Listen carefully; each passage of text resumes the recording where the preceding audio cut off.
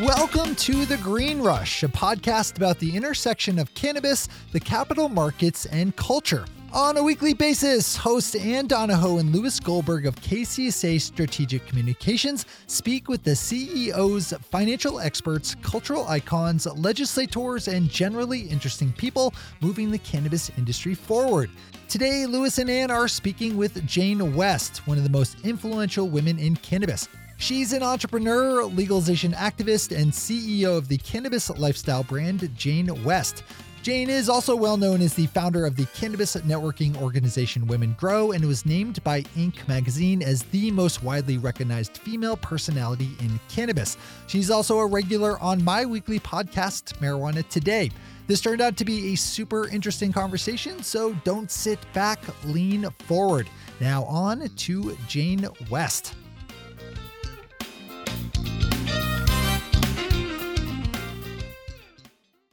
Hey, Ann. Hey, Louie. Uh-huh. All right, take two. Hey, Louis, how are you today? No, you can call me Louie. It's fine. We don't even need to do take two. We can just keep rolling. It's just painful. So, a couple months ago, we were in Vegas for MJ Biz, and Shay invited us to do something that we both felt like total posers for, an all-star podcast of Marijuana Today. And we met so many cool people. But one of the people we met was Jane West, who is a true, badass in this industry. Cool chick. Just a cool fucking chick. Yeah. And I've run into her at a couple conferences. I saw her at NCIA in Boston, which, by the way, was a much better show than I expected. What did you think of her when you met her? I mean, I was just kind of in awe because she's just this force. I don't know. She just has this really cool personality. She's very approachable, but she's just this like force of nature person. And you know, we were kind of just BSing before the recording, and then the next day when I saw her on the show floor, she came to me with samples and was like, "Oh, I wanted you to have these, and you know, I had a great time talking with you last night." So she remembered, and she, you know, samples of what? What did she give you? And how she gave me the CBD, the day and night samples. I did get those. Yeah, which I thought was just really cool. And I don't know, I was just super impressed. And then I started following her on Instagram, and if you guys aren't following the Jane West on Instagram, you're missing out. So we'll make sure we're going to talk about that too, because she has the most amazing, she is authentically her on that Instagram, right? I don't think that, you know, you always try and put your best face forward, like your Insta pose. I don't see Jane doing that. I see Jane just being her. Well, yeah, and I mean, she's such a true artist, I think, which is really interesting and comes across. So I definitely want to talk to her about that as well. Well, that's cool. And the hashtag has not yet trended, so I am, even though I promised I wouldn't, and I'm not going to make the joke, so there's no more Marianne Ginger jokes ever again. I will cut that shit out. You will never hear me do that again. Can it be considered a joke if no one laughs? Well, it wasn't a joke. It was a way to get in. Oh, you know what? You just said it was a joke. It wasn't a joke. It was a mistake and whatever. But you know what? It's fine. I've heard you. I heard Shay. And by the way, for those of you who aren't listening to Marijuana Today Daily, you should, or Marijuana Today, because they're both amazing. But it also gives you a sense of Shay's voice that you don't always. What the fuck am I saying? He does the intro to this show every week. That you can cut out. That all cut out. Keep it in. No, don't keep that in. Oh my God. Can we just start talking to Jane, please? Jane, thank you so much for taking the time to talk with us today. Thank you for having me. So we were talking about this, Ann and I, that we met in Las Vegas at the MJ Biz show, at the Marijuana Today All-Star podcast hosted by Shay. And I know that after listening to you and Chris Crane and everybody else talk, I felt like a total poser. That's how I felt when I started talking with all them too. We fangirled. Yes. I fanboyed, you fangirled. But you, one of the things that really kind of blew both of us away is that you have built a brand in cannabis, right? You're called the Martha Stewart of cannabis. How did that happen? How did you actually build your brand? What is your cannabis story? Well, I started in the industry in 2014 and started my first business basically on the first day of adult use legal cannabis in Colorado. The first business I started was called Edible Events Company, under the goal of bringing social use events into the mainstream, which I still cannot believe this is not like a license you go and apply for 5 years later. It's amazing to me. And so that was the first business I started. And in doing so, in order to be able to build what I wanted and kind of figure out the industry, it was really, back in 2014. So back in 2014, when I started my first LinkedIn account in the cannabis industry, you could type in the word cannabis and there were less than 2 pages of people who were bold enough to write the word cannabis. There were a lot more for weed and marijuana, but it was a totally different time and place. And so I built everything up around my professional identity of Jane West. And I brought a new computer and I completed all my contracts. I started the different businesses in Colorado. And so I started doing events in Colorado, and I was one of the only people doing it at that time. And as a result, I received a lot of media and press attention regarding my first event called the End of Prohibition, which is happening in Denver, Colorado on January 24th, 2014. And so at that very first event, because of its kind of like groundbreaking nature, there were almost more press there than there were people, if you include like bloggers and other people I let come. But it was a lot of people were in. Well, if podcasting is also news, then bloggers have to be news. We have to count them. Right. Oh no, definitely. Of course. But there weren't like lifestyle, like actual, like the type of influencers that we're so lucky to have in the space now. That like market wasn't there, didn't exist at all. Right. So we had a lot of bloggers and food people also as well. Like I really wanted to also promote through my events. I wanted to promote the local arts in Denver. And so it was at a private art gallery and there were local chefs making food. So there was also press there from like these other kind of circles. And one of the first big article I ever got was on the cover of the food section in the Denver Post. So to make a very long story short, as a result of that very first event and some of the news coverage that I received around it, I was asked to leave from my job in corporate America, where I had been working for 8 years. I ran the Western division of the company. It came as a complete and total shock. And it was the result of me simply hosting cannabis events. And so that became a second news story. So the first news story was, hey, this woman threw an event and it's a weed event in Colorado. But once stories are told. But were you a big smoker? I mean, was cannabis a big part of your life? Yeah, no, definitely it was. I just was, people close to me know that I prefer cannabis, and that was always true. And I just prefer to alcohol. I'm just like not as good on alcohol. I grew up in Wisconsin. I went to the University of Wisconsin, and alcohol was really prevalent go Badgers. Alcohol was very prevalent. Like I worked in bars from the day I like turned 18, and alcohol was very prevalent in my life. And I'm like better with cannabis. It's definitely the better substance for me. I prefer it over alcohol. And so that was why I was. Me too. Like not even close. I can't stand being drunk, and I despise being hungover. Yeah. And there's just the older, it's also just so, now that I've really like totally flipped, like when I first started in the industry, it was really important to me to host social events where alcohol was also present. At the time, I could have hosted events really easily where there wasn't any alcohol in just like a room. But the point was to make this normal. And the point was to be able to allow my husband to be there and have a beer and like let everyone just go out in a normal social setting. But yes, you're right. I definitely prefer cannabis to alcohol, and that was always the case. And so when it became clear that the voters of Colorado were going to, we were really legalizing marijuana. There's stores very close to my home that were like ready to open their doors on January 1st, 2014. And I was like, I am going to start And I'd spent my whole life as an event planner. I mostly worked for nonprofits. I have my master's degree in social work from Denver University. And so I produced these 10-day experiential education programs for high achieving high school students. That was the job I had. And wait, what was I saying? I'm so sorry, I got off on point. That's okay, but you mentioned something that really piqued my interest, which is this dichotomy between you and your husband, because you're a cannabis person and he's more of an alcohol person. Does that ever? He is not a cannabis person. He does not. Does that have any tension? Does that build? Is there any tension around that between the two of you? No, but that's just because he's like such a great accepting guy.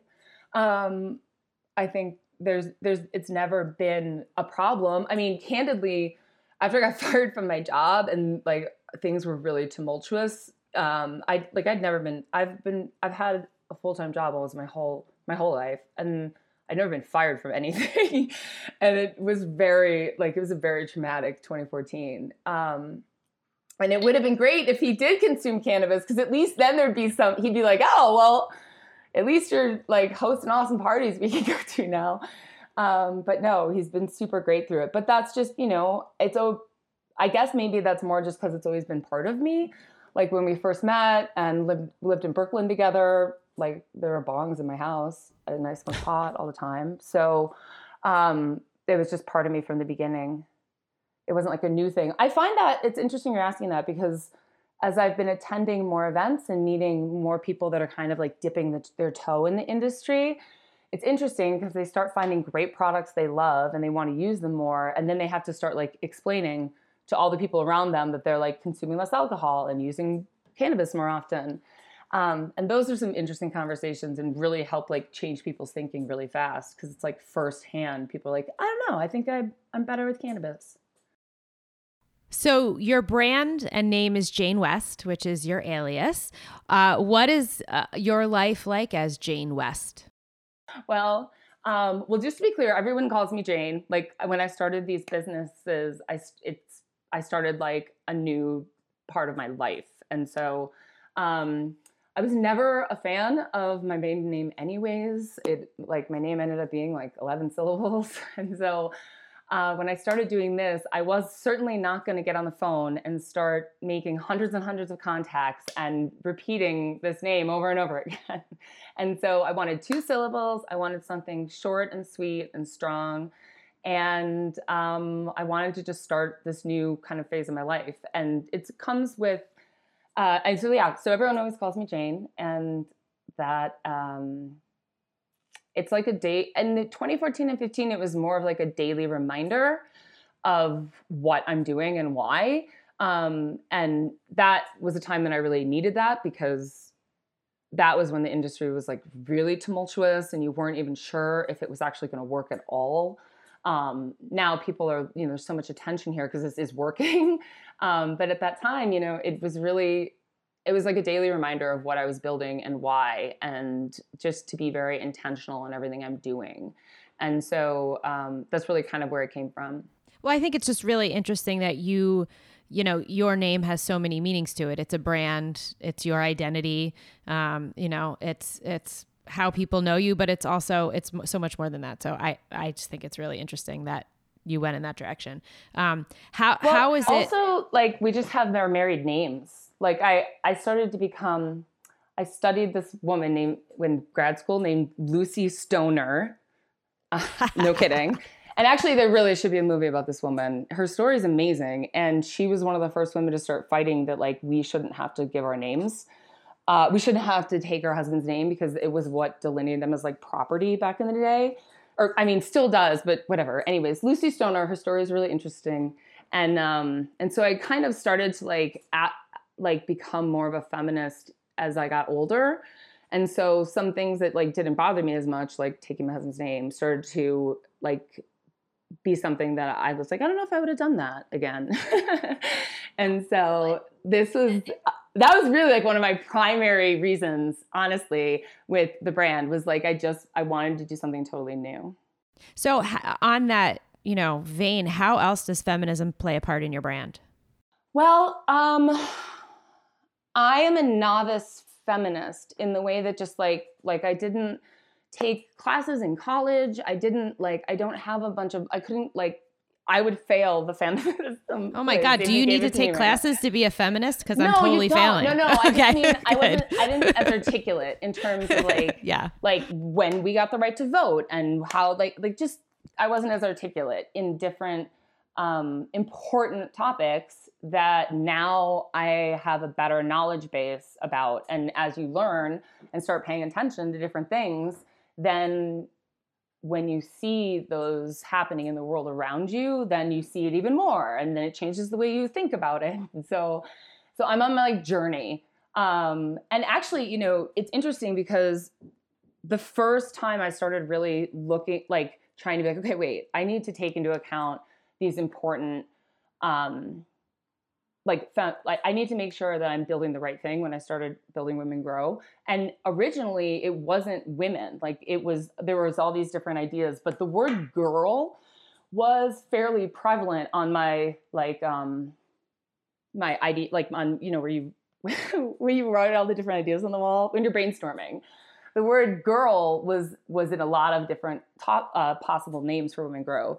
And then that was where I started reading some more articles and pieces about feminism. And it really, like, we don't have things in society for men that use the word boy a lot. I hate to break in, but I think a lot of people don't know what Women Grow is. What is Women Grow? And then because what you're talking about is really fascinating, but people are going to be going, what is Women Grow? So Women Grow, so the first company, so after, so fast forward, Colorado says there's no events. You cannot have cannabis events here.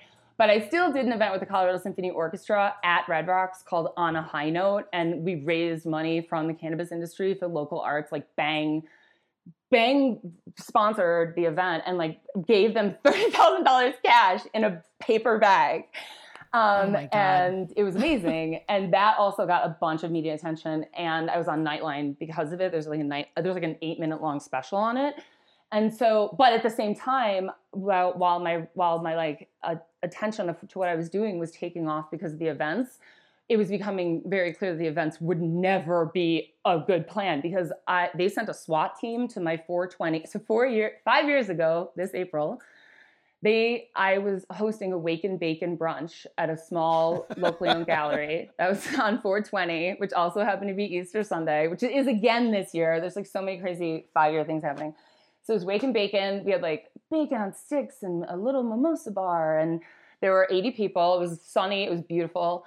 I want bacon on a stick. It was so good. It's like chili rubbed and there's like a honey drizzle on it. Oh my God. Oh my God. And then were they infused? Bakery. They were making bakery in the bakery and you could just walk up to the case and pick anything you wanted because it's all included in the ticket price. I'm sorry. Were these products infused? No, never. No, everything it was an event because, I mean, remember, like no social use, like there's no events. So it was an event where you could buy a ticket and go to the event and cannabis consumption was allowed. And so like I followed all these rules. I had insurance from Lloyd's of London. We had a shuttle bus reserved that we made look like a train car. And that's where you could legally smoke on because you can smoke on private for hire vehicles in the US and not violate the Clean Air Act. And is that everywhere or just in legal states? No, it's why like shuttles and different shuttle-based tourism businesses are still doing well and exist because like that's fine. Like you can do what you want in this tiny little box for 20 people, as long as you follow all the other rules, you know. So. Yeah, so we had a part. So anyways, so those events, so we're at this brunch and a SWAT team, literally a SWAT team, 8 men in head to toe black, both had like 2 guns. And then like a whole executive team managing the SWAT team showed up and they ticketed everyone at the event. Their goal was to make every single person hosting a 420 event 5 years ago a criminal in some way in a criminal courtroom. And that way they could like hold us to probation and I couldn't host any more events. And so that's what happened. And so this was as you were forming Women Grow, or how does this relate? No, so that happened. So my very first event, so I came up with the idea. I consumed my first edible in not a marijuana brownie from college. Like my first, like it was like actual commercially made edible in October 2013. And I was like, oh my God, this is the future. I want to host events around it. And I created edible events and opened up all my accounts as Jane West in November of 2013. My first event was in January. I got fired from my job in February. I kept moving forward with the events for the next 2 months and formed a partnership with the Colorado Symphony Orchestra. But then in April of 2014, they sent the SWAT team and they're like, you're not hosting any events around here anywhere. And were you arrested? I was not arrested, but I was charged with criminal misdemeanor charges that I did plead guilty of. And so like I couldn't, in my probation, I couldn't host any more events for a year. So I started Women Grow. So meanwhile, I'm like in the news all the time. All these people are emailing me and they're like, because I put my email out there everywhere because I was trying to start my own business of events, right? And people are emailing me constantly about how do I start a business? How do I get into the cannabis industry? How do I do? And I'm like, I have no idea. I just got fired. What I'm doing apparently is I'm a criminal. Like, I can't help you. And and in trying to help a few people, like a few of the first people that contacted me, I was like, I don't know, maybe I can help. What became clear was that marijuana legalization is a local issue, and who gets a license, where your business gets to be, what you get to make, who your clients are, what your operating hours are. Like all of that stuff is going to be determined on a local level. And so local networks and getting involved is how you can succeed if you want to start your own licensed business, right? So that was the premise behind Women Grow. So Women Grow, so like I said, like I have my master's degree in social work, and in my previous position, I organized the same 10-day conference on different college campuses nationwide for conferences of up to 400 high school students. So, creating Women Grow was more going back to the type of community organizing I had done before in my life, which was like, okay, this is the model. This is how we're doing an event. You guys all get together on the first Thursday of every month. I found another company called Women 2.0 that tried to change the gender disparity in the tech industry by getting women together on a local level on the first Thursday of every month. And then I co-founded the company with someone that had worked for Women 2.0 for a while. So we knew things were happening. And so I founded Women Grow as a result of the demand that I was getting from my community about how do I get people wanting to connect to other people in the sector. And it came as a result of starting the events. And so, I held the very first Women Grow networking event in Denver, Colorado in August of 2014. And CBS This Morning did a short piece on that we are getting organized and starting a professional network. And so as of today, over 50,000 people have attended Women Grow networking events. There's a national conference that happens every year. It happened every year in the past in Denver because I'm here when I planned it. Because I was the national events director for Women Grow, and I built the rest of the company and all the staff so that it would have a backbone and be able to move on into the future without me. Because I knew I wanted to get back into events, and I knew then that I wanted to start making real products and stuff that I couldn't even find. I had just had such a clear vision of the things I wanted to exist that didn't exist yet. And I wanted to really focus on that, but I needed time to figure out how I was going to do that. So I spent 2 years building Women Grow. And are you seeing, while cannabis is definitely better than the Fortune 500 in terms of women in leadership, it still is lacking, especially in the C-suite. Oh my God. No, definitely. Boards. No, it's worse right. than ever. No, right. Are you seeing enough being done for women to get a seat at the table here, or what could be done better? I get asked this question all the time, and the biggest challenge is that all these other foundational institutions, from banking to tech to those are all also Caucasian male dominated. And so like now we're going mainstream, but now we have to engage with all these other groups in order to be successful because we don't have VC our own funding and all of the bigger money coming in, right? Is and I heard a statistic the other day. I'm probably going to get it wrong, so we'll look it up. But I think I read that 2% of all VC funding goes to women-owned businesses. Yes, That's exactly. disgusting. No, then it's all part of this. It's all just part of the system that you have to play in order to succeed, and it makes it really challenging. I mean, I would be in a completely different place with my business if I had decided that didn't matter to me. So like my company is 80% held by women and people of color, and I just have been very, very intentional about how I built the company once I decided what I wanted to build and how I wanted to build it. So what is your company now? What are you doing now? So now I make home goods, accessories, and consumables in the cannabis space. I have 3 different main verticals of the company, and they're all intentionally very different, but all under the same brand because the landscape is just changing so much and so quickly. And you need to be able to meet that like kind of patchwork that's going to form globally as like demand increases. So like every country's, there's just such a different cultural... So can you be, so I've seen some of your products. I've seen the dugouts and some of the other things. Can you describe what you're actually producing? Yes. So the very first thing I decided to make in the space was a glassware line because I still believed at the time that I might go back in big with events. And I wanted, by the time cannabis events were legal again, I wanted to be able to have my own glassware at my events because I wanted glassware that was monochromatic and like all one color, like looks good, like just like other things we have around our homes and things you buy from Crate and Barrel that tend to be all white or all black or all one color.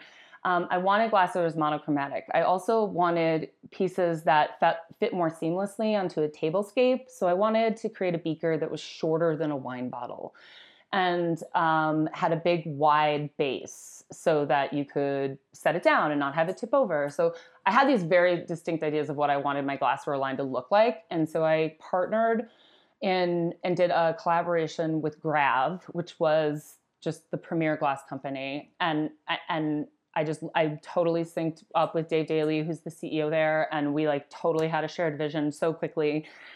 And so we created the glass line. And so that was the very first thing I brought to market. But that's a collaboration and Grav, they know glass. They're amazing. Oh, they're stunning. I mean, and we'll plug your Instagram page. The work is stunning. It's art, right? Yes, I think so. I mean, what we came up with just like so exceeded my expectations because we're so strict about also having functionality and utility as like the primary.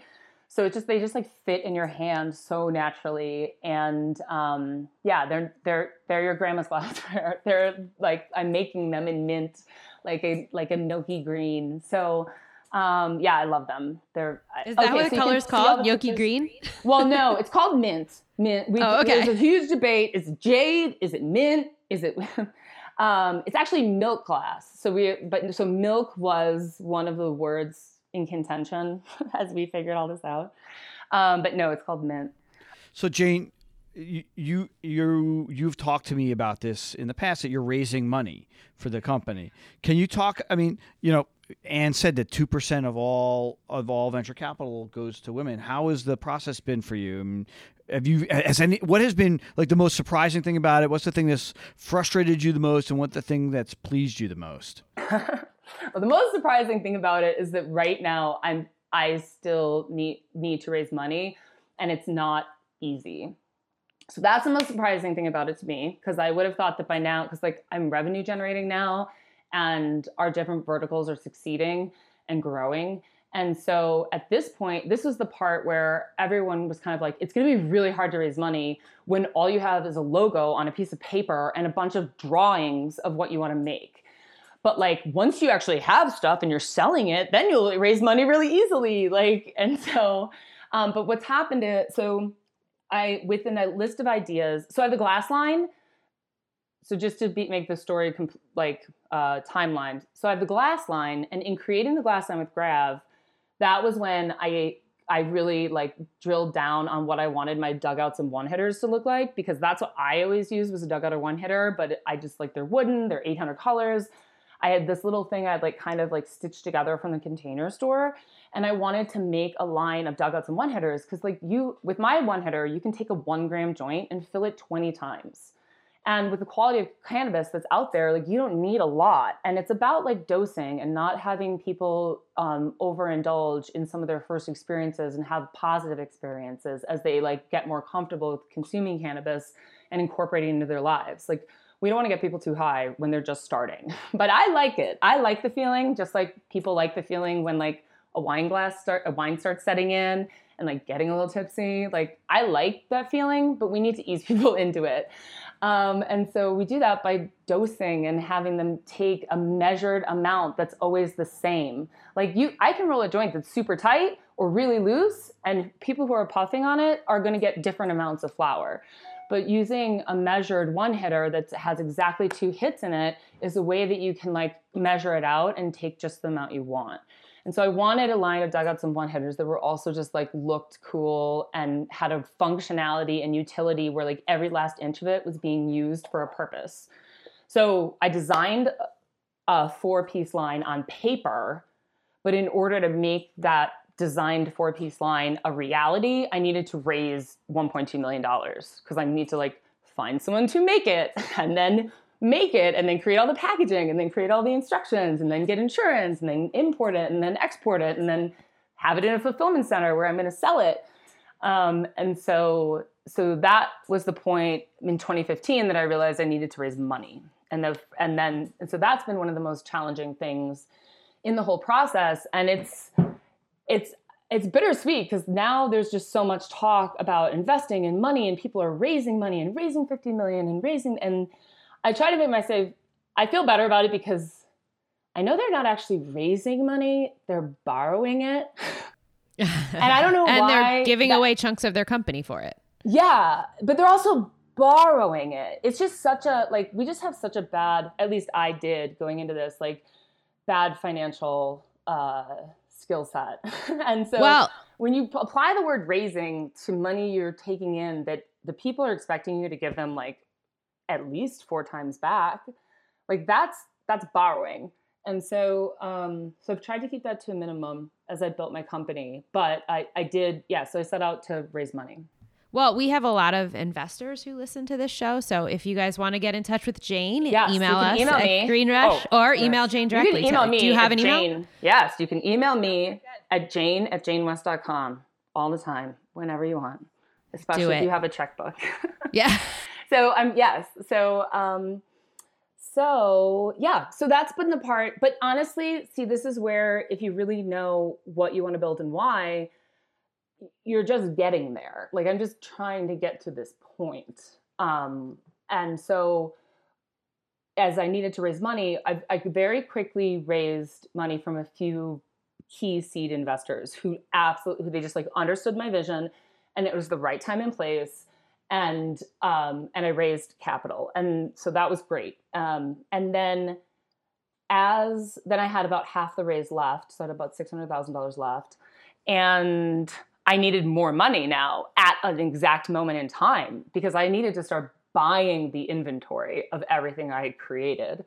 And so that was in the fall of 2017. And I started looking into equity crowdfunding because our equity crowdfunding campaign served a whole bunch of purposes for the company. And part of it was also just my co-founder, Jesse Meehan, and I were like, let's go just raise money from people. Like we were so frustrated by the amount of time and energy that went into different investor calls where my only goal was to like kind of change one person's opinion.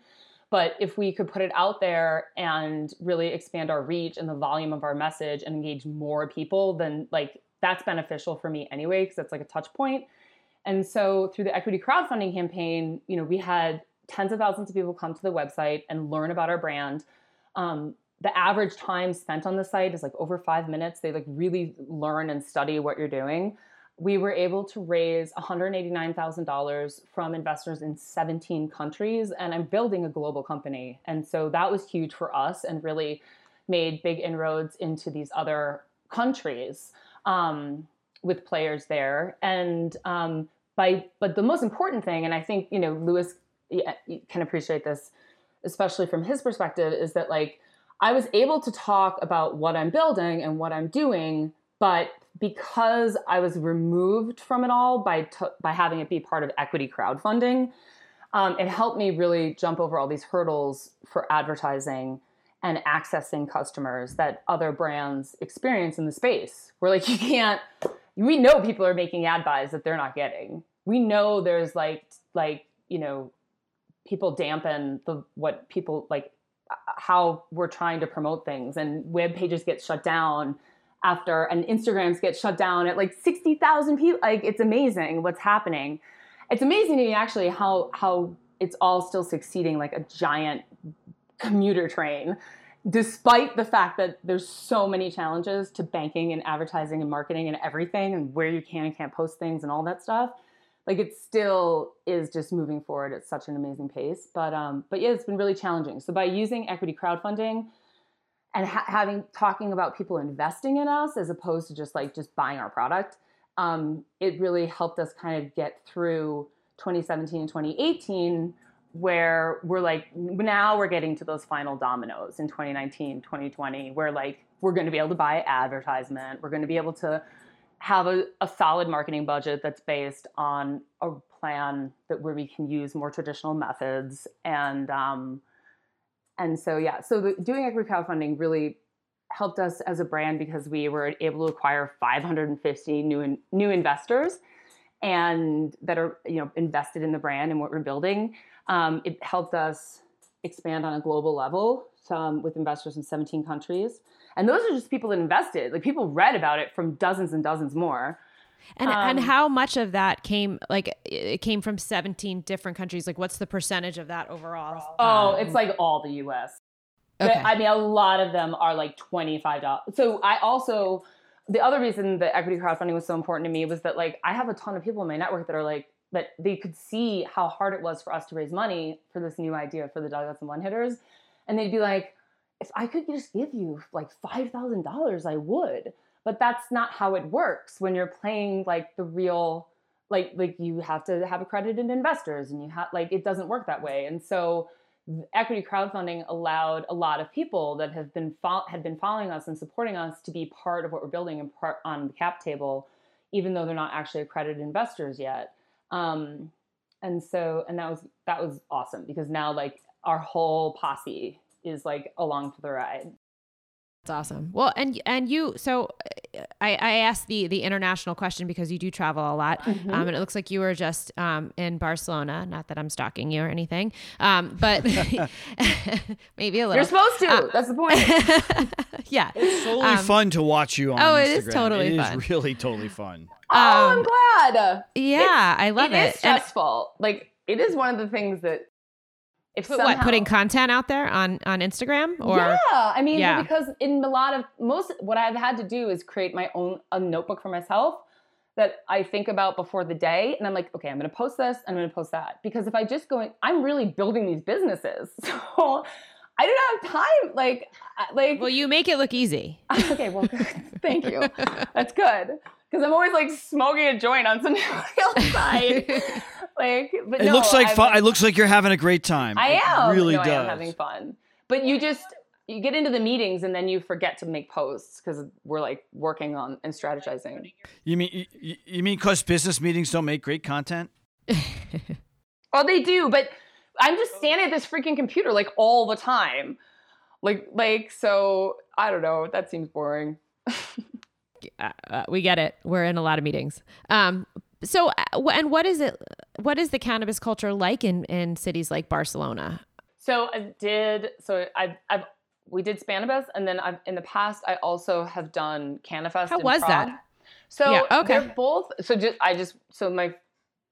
is just my opinion also, but I just kind of frame the European market from those two experiences. And so there's very little, they don't want stuff the way Americans like stuff. Like Americans want stuff and things and the parts and the tools and the things and the kit and the whatever.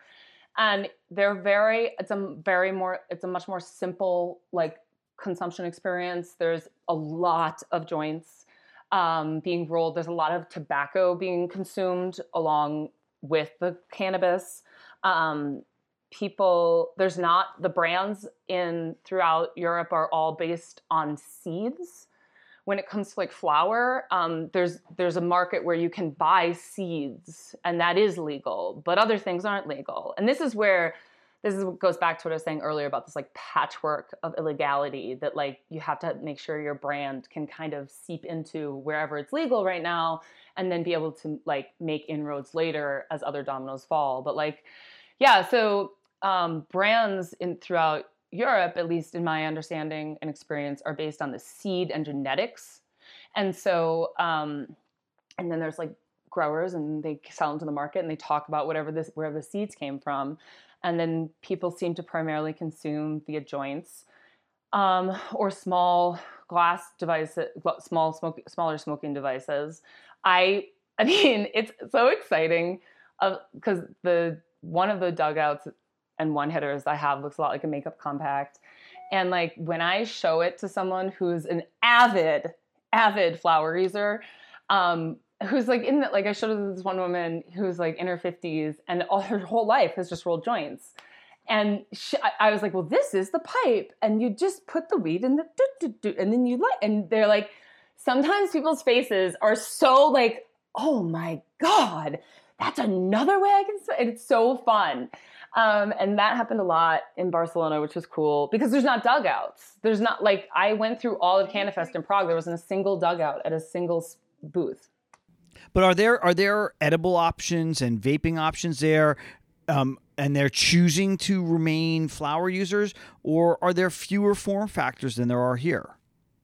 Oh, there's far fewer. I mean, there's not like kitchens. There's not, the edibles scene is I mean, candidly, from what I can understand, okay, so from my vantage point, the edibles scene is some global brands that are like trying to start seeing how they would play in the European market, but there's like not a European market yet. Like there's not like license holders they can start formally partnering with yet, but they're trying to figure out a way to like establish themselves as a brand before the regulations all inevitably go into place.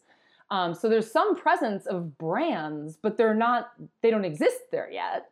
And then on the flip side, it's just whatever it was 5 years ago, right? Because I'm not saying people aren't consuming edibles and people aren't making edibles, but nobody's putting their address and Instagram handle on it. Like it's all, the people that did it before and sold it to the people they sold it to. And it seems like that's getting bigger, but it's not branded. People don't want to be found. People are waiting to see how this all evolves. Does that make sense?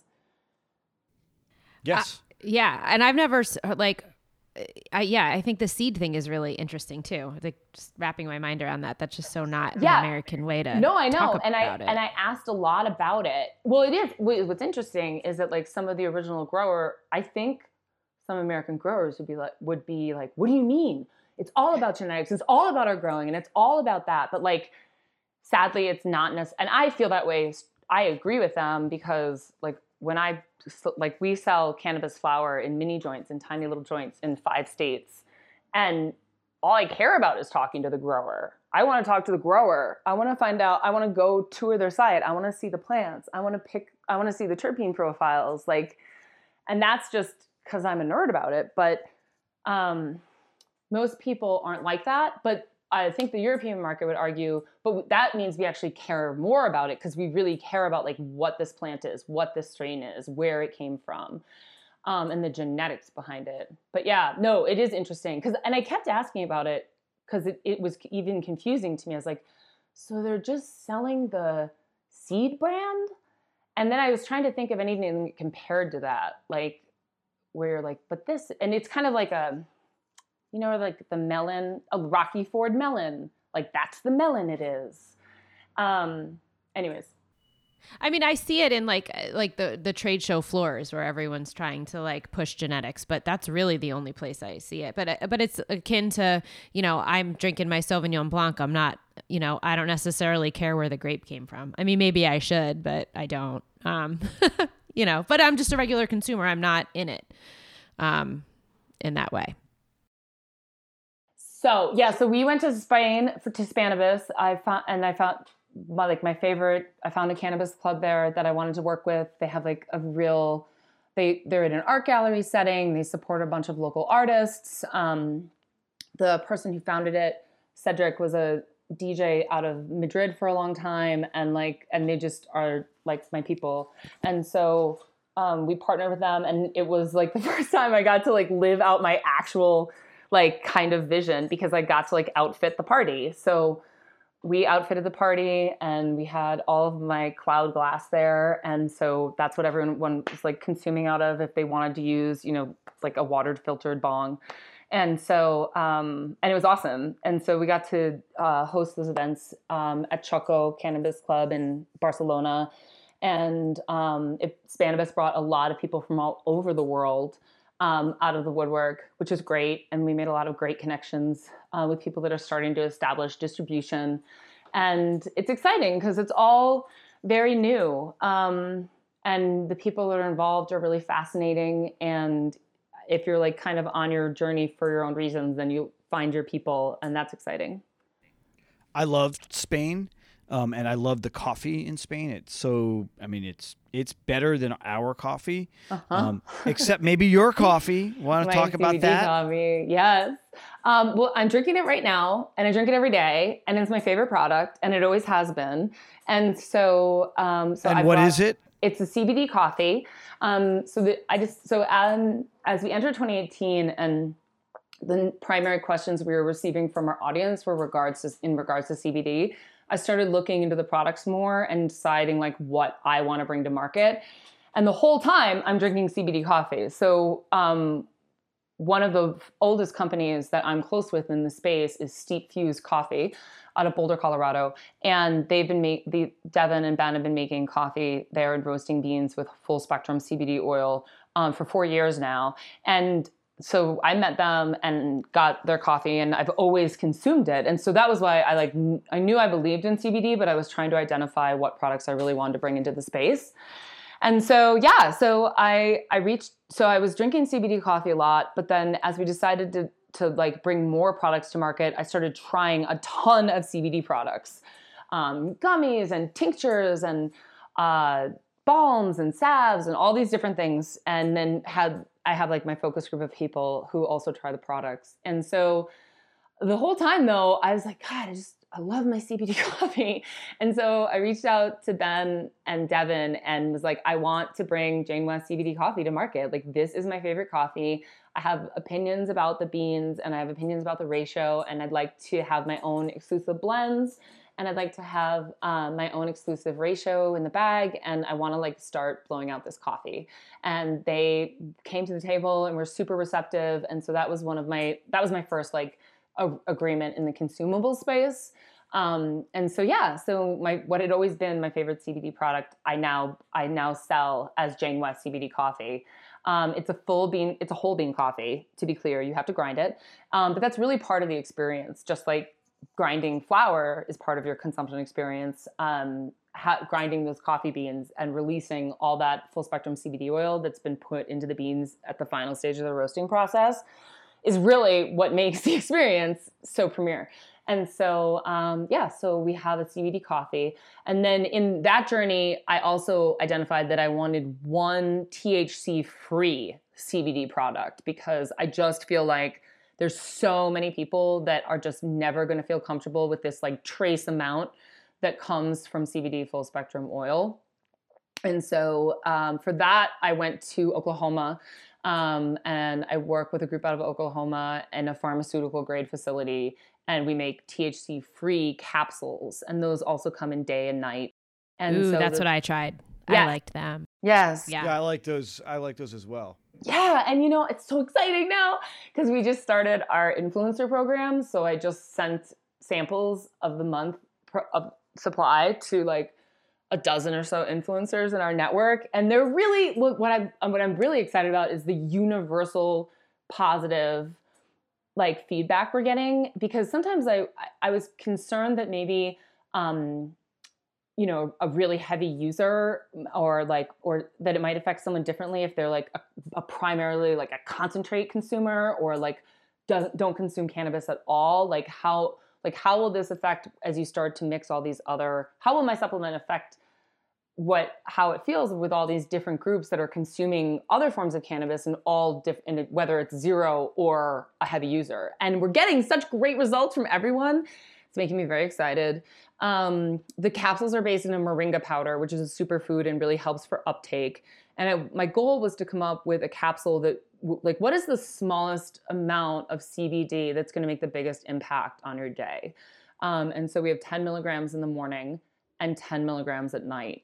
And because I do think you should take it twice a day. I do think you should like titrate it and take it twice. And if I thought I could get people to take it 4 times a day, I would, but just it's a new habit people are using. So the day and night. It's also expensive. It's not. It's definitely inexpensive. Yeah, no, absolutely. Yeah, and it's even more expensive when you're like producing the products in a more like commercial pharmaceutical lab tested manner. So, yeah, but it's exciting. So my 2 CBD products are Jane West CBD coffee and Jane West CBD capsules. The coffee comes in light and dark roast, and the capsules come in day and night.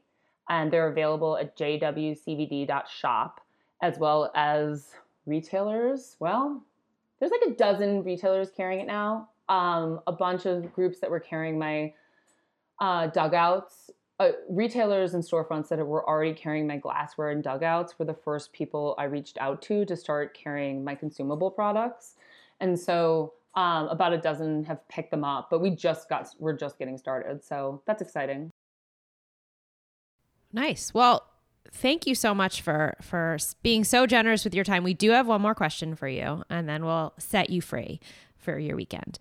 So we do this segment every week called While You Were Sleeping, and we ask our guests to tell us what's the one story that is just not being told, or what's the one, if you woke up and on the front page of the New York Times was this headline, what would that be? Or insert paper of choice.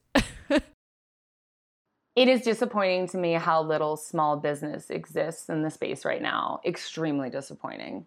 Like, one of the biggest motivating factors for me to found Women Grow way back in 2014 was what appeared to me to be accessibility to the market.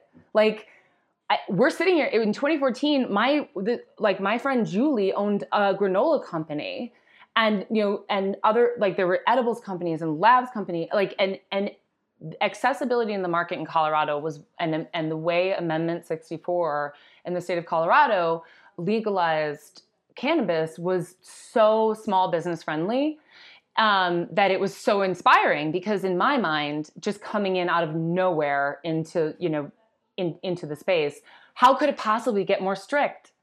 How could that happen? We were the first people to do it. It's just going to get better from here, right? This must be the strictest way and the heart, right? The biggest barriers to entry, whatever.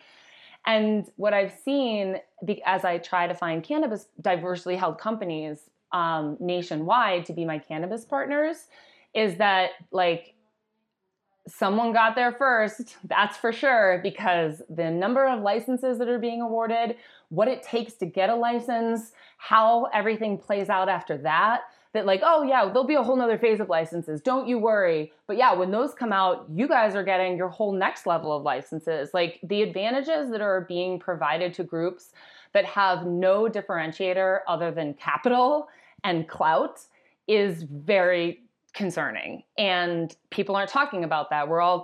We've like flipped this switch with Canada and this is all just my own opinion, but I mean, we flipped the switch with the Canadian market where now, like, we just hurdled all of these conversations. Instead, now we're talking about, market cap and trading floor and all these, like, no one even cares anymore. We're talking about how big we can make all these companies as fast as possible and who's doing what. And like what's happening, like all of a sudden, in the past couple months, maybe longer, I don't know, you'd know better than me, Lewis, but like MSO is like a new word that we all use. Oh, it stands for multi-state operator.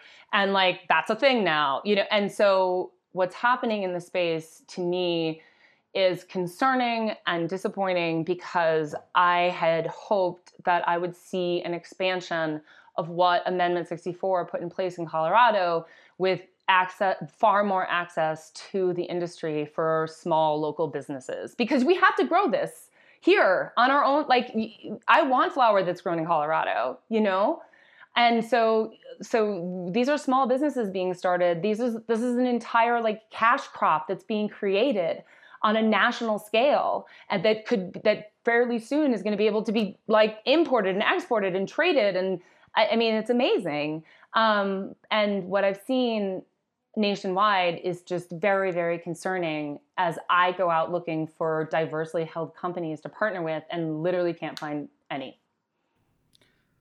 Wow. You just totally bummed me out. I'm sorry. It was a great answer, though. It was a great answer. Maybe the best answer to any question that we've ever had.